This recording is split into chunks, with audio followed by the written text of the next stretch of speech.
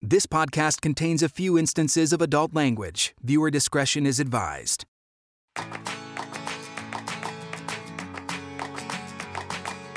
Hello there, cats and kitties. So glad you're with us for this edition of Florida's Fourth Estate. He deserves better than that. No. No, you start all over. You're not going to do that to him. No, we're going to do it. We're going to do this today. We're Tiger Kinging it up. I'm Matt Austin. We've got Ginger Gadsden here for another Zoom edition of our podcast. How's it going, Gigi? It's doing really.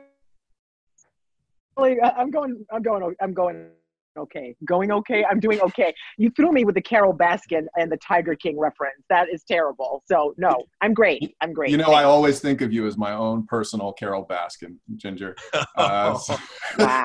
Wow. Yeah. Holy cow. You know, that just happened. Well, and that sums up our relationship. That's it.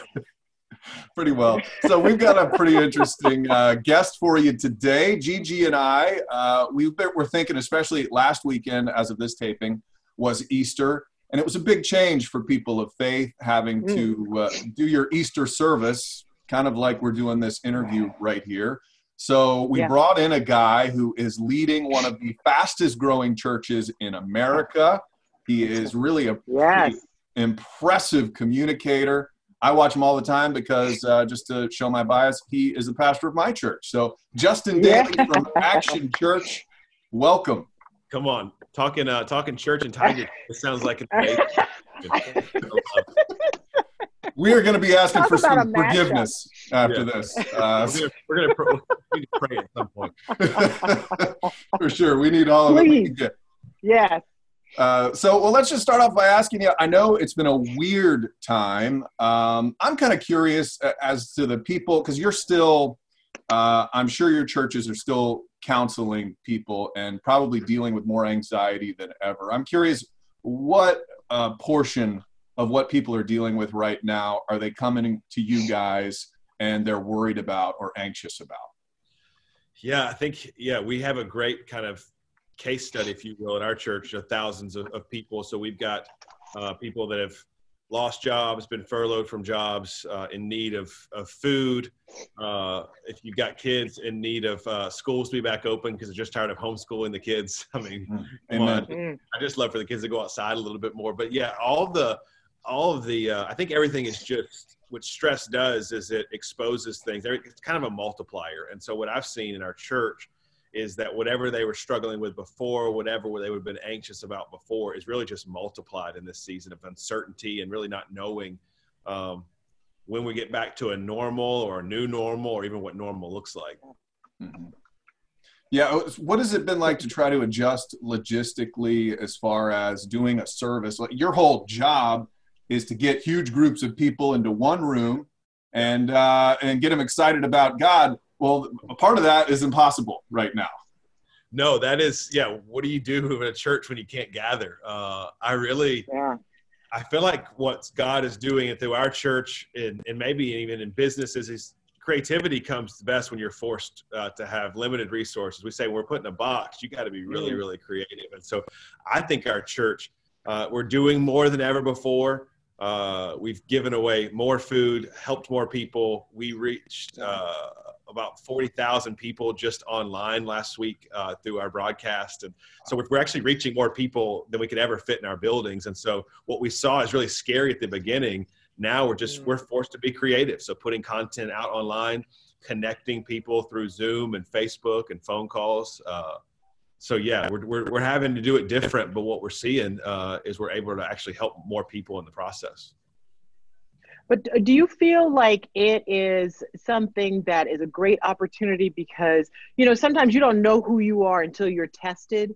And I feel like this is testing a lot of people. And at the core of what you do and what you represent is now, I feel like in times of adversity, you find out who people really are and what they stand for. So I feel like this might be bringing you guys out to bloom into what you really stand for.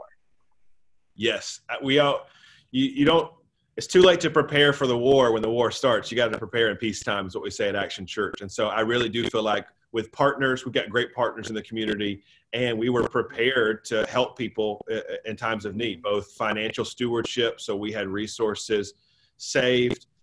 We've been able to keep all of our employees employed and had resources to help the community. So yeah, I do think because we had strength before the crisis, that has just been exposed in a good way, or blossomed, the word that you used. Yeah, I really feel like we're thriving in the midst of chaos. One, because we have an extreme faith in God, but also because we prepared well for seasons like this. Yeah. One of the things we've seen is, I'm sorry, Gigi. One of the things we've seen is go ahead. Pastors who have decided they're going to meet anyway. They're going to just put people in the church. They're going to do this thing. Yeah. I'm curious as to what your thoughts are on that. I don't want to name any names or anything, but that is a pretty controversial decision. What do you think when you see things like that happening around the country and the state? I think that I'm glad that that's not me, first and foremost.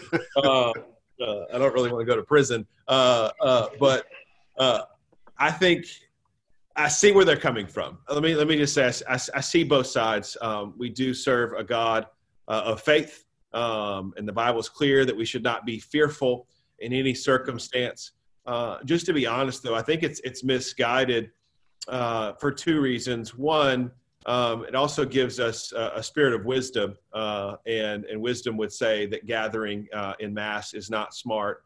And secondly, how can we help a world that we're trying to reach if we become irrelevant? And when we don't follow not just local, state, but national and world guidelines of safety and science, I think that we become irrelevant a little bit to a world that we're really trying to win with our love for them and our love for the Lord. So two reasons.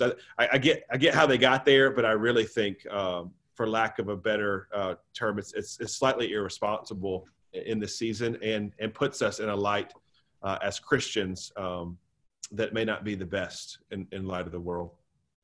Yeah, it's almost like God did not give you the spirit of fear, but he also gave you common sense. Yeah, I'm not very politically correct. I would say God didn't give me the spirit of fear, but he also didn't give me the spirit of stupid either. So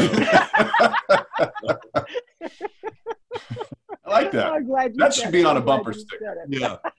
Or a t-shirt or something. So for people who are believers, what do you tell them in the midst of what we're seeing right now? Because, we deal with the daily headlines, and from the inside, it looks terrible. It feels terrible when we have to say it out loud. People are losing their jobs. We just got an unemployment number out today, and people are losing their jobs, and it just keeps multiplying. And, so when people are saying, okay, I'm relying on you, God, but why aren't you coming in and stepping in and taking this away? You created it, so take it away, make it go away. Why should I have to lose everything before I learn a lesson? Yeah. I think what we're seeing, I think the world is feeling what Christians knew all along, that we're not in control, and that death is imminent. Like everybody lives and everybody dies. And I really think it's time for the church to really live out its call, because people are searching, why is this happening? What is the answer? They realize that life has an end date, and that they're not in control as they thought they were. This has proven to the whole world, regardless of how wealthy you are, secure you are, your business, that you're not ultimately in control of everything. And that's tough to handle if you're not a person of faith. And I really think that that the gospel that we preach and the lives that we live are now able to be exemplified even more. So I would say to them that they're just realizing what we knew all along, that there's something much bigger going on. We think and we know that it's God's plan. And that the Bible's really clear that God just has a different way of doing things than we do. And I've learned as a young kid that God's way better at being God than I am. So when I don't understand, I don't question a lot of what God does, because I would be a really terrible God. And so I just have faith that he's gonna work it out, and I'm gonna trust him, and I'm gonna love him, and I'm gonna love people in the process, and just hopefully give as much grace and ask for as much grace as I can receive. Yeah. And you're going to have some big decisions coming up, I would imagine, as they start to open society back up, and as people start to go back to churches, you're going to have to decide what to do and in which ways you're going to have people. I'm curious as to what kind of meetings and what kind of logistics you guys are figuring out as people do begin to gather maybe in the next couple of months. Yeah, that's the craziest thing is how many hours we're spending talking about what ifs. Like, you know, our church is a fast growing, large church. It impacts a lot of people. And so we really take it seriously to protect our people, but also stay on mission. And so we're just, we're going to follow all the safety guidelines. We're going to get back in small groups as fast as we can. We know that it'll probably be a slow moving process back. And so we're just going to be as creative as we can with getting people together, small groups, medium-sized groups, and just trying to be as safe as we can, and just not rush it. With technology, the beauty of it is this happened in 2020, and that we're still able to do, honestly, our complete mission, not the way we'd want to do it, but we're not in a hurry to get back. I think I'd say it like this. We're not in a hurry to get back to normal. We're trying to find what the new normal of helping people is in the new modern times. But we are talking about what all that looks like. We're joking around here. We'll just follow Disney. Disney a good plan. Yeah, if Disney opens, we're opening. So.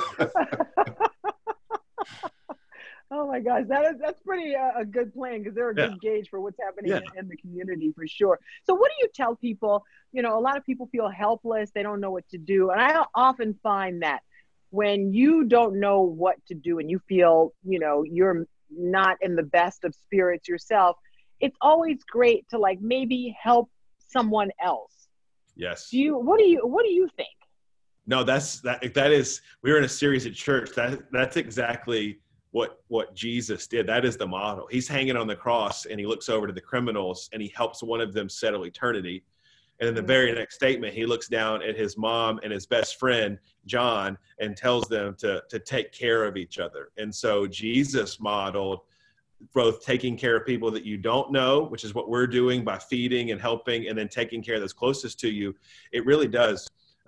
Your own perspective oftentimes is a prison that you create for yourself and live in. When you can broaden your perspective, or when you can take your perspective off of your own problems and help and serve somebody else, you just feel better. That's not even just a spiritual concept. That's just a concept in the world, that when you take your eyes off of you and onto other people, you don't notice or focus on your pain near as much. So that is a principle of Action Church, but I think a principle that just the world would feel better if they lived by. Yeah, it's a very good point. Get the little message in the Florida's Fourth Estate podcast. I like this. I have a question for you too. It is. It's really good. I'm not a preacher. All I can do is preach. I'm not real smart. I like it. Now, one thing I do want to ask you about too, in tough financial times, I know one of the first things people do when they're looking at that bank account statement is, all right, well, things are tight. Maybe I'm going to take the tithe off of the church or give into the church or charity. So how do churches deal with that? You know, I'm not trying to get numbers or anything out of you, but how do churches deal with that? Because I would imagine that is a real significant issue.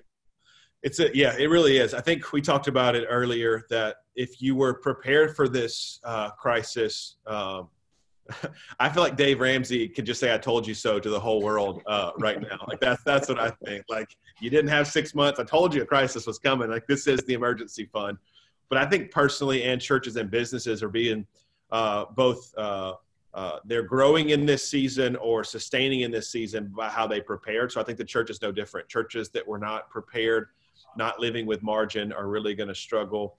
And if you were not partnered in the community with helping people, if you were a church that, hey, just come gather here on Sunday and let's just kind of take care of the church members, but you're not reaching, you're not helping, you're not serving, well, then people will say, I could stop giving because we're not meeting. But we've always been a church about serving the community, and we're serving the community like never before. So what we're hearing around the country and what we're seeing at Action Church is giving is as good or better than ever, because we're able to still continue to help people. So I think it's the same.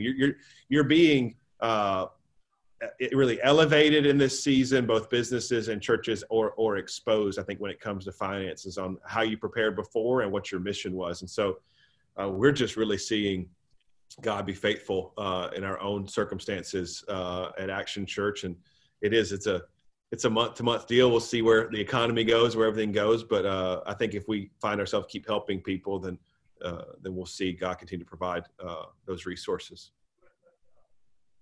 Yeah, I feel like you guys, your name says it all. And I don't go to your church, and but I've seen what you do, and it's like you take action.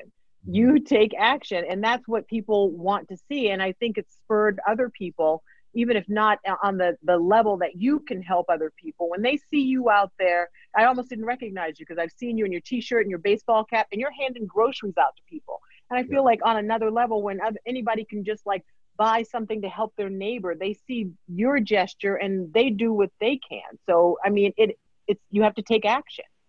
That's it. We've always said from day one, we're not the smartest or most creative church, but if there's a need, then we're called to meet it. And so a lot of times we don't even know how we're going to do it or what it's going to look like, but we've got to go. Like people need help. And in our context as a church, we know they need Jesus. And so we do both. We're going to help you and then hopefully tell you why. And so, yeah, we want to be wherever.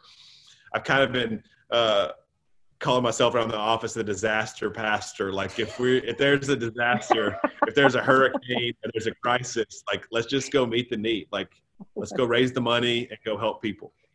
I like it. You got to trademark that disaster. Yeah, I give myself. Yeah, I didn't realize how arrogant or nerdy that sounded until I said it out loud. I gave myself my own nickname. Like you need a YouTube channel, the Disaster Pastor.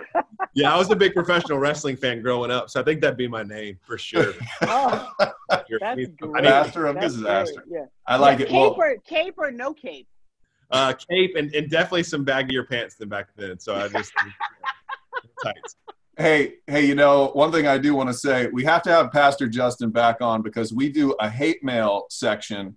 And I know just from listening to your services, you get a lot of hate mail on the tight pants. I get a lot of hate mail on tight pants. I get a lot of hate mail in general. I would love to share both the comments and my responses. That would actually be a dream come true. Okay, that's for sure going to happen because you know what? All my hate mail is tight suits. Everybody, all the little old people think my suits are too tight. I had to swear them off. They don't understand fashion, Matt. I mean, they need to get out a little more. Pick up a GQ magazine, guys. Come on. Yeah. We're trying here. Yeah, we're just trying to be relevant. Oh, jeez. I wasn't ready for any of this today. You started with Tiger King and you're ending with tight pants. So good. That's actually gonna be how we're gonna reshare this and say Tiger King and tight pants. Join us. Should go well. Awesome. Well, this has gone off the rails just like I hoped it would. Pastor Justin Dailey, thank you so much for joining us for this edition of Florida's Fourth Estate. You really are an excellent communicator, very positive presence, and I enjoy watching you every week. And Ginger Gadsden, I enjoy hanging out with you every week too. I enjoy hanging out with you, and it was so nice to meet you, although be it through Zoom this way. But I enjoy your message and what you have done in this community to inspire and help others. And I sincerely mean that. Thank you. Thank you. Thanks for all you do. Thanks for having me on. It was a blast. All right. Our pleasure. We'll see you again next week for another edition of Florida's Fourth Estate.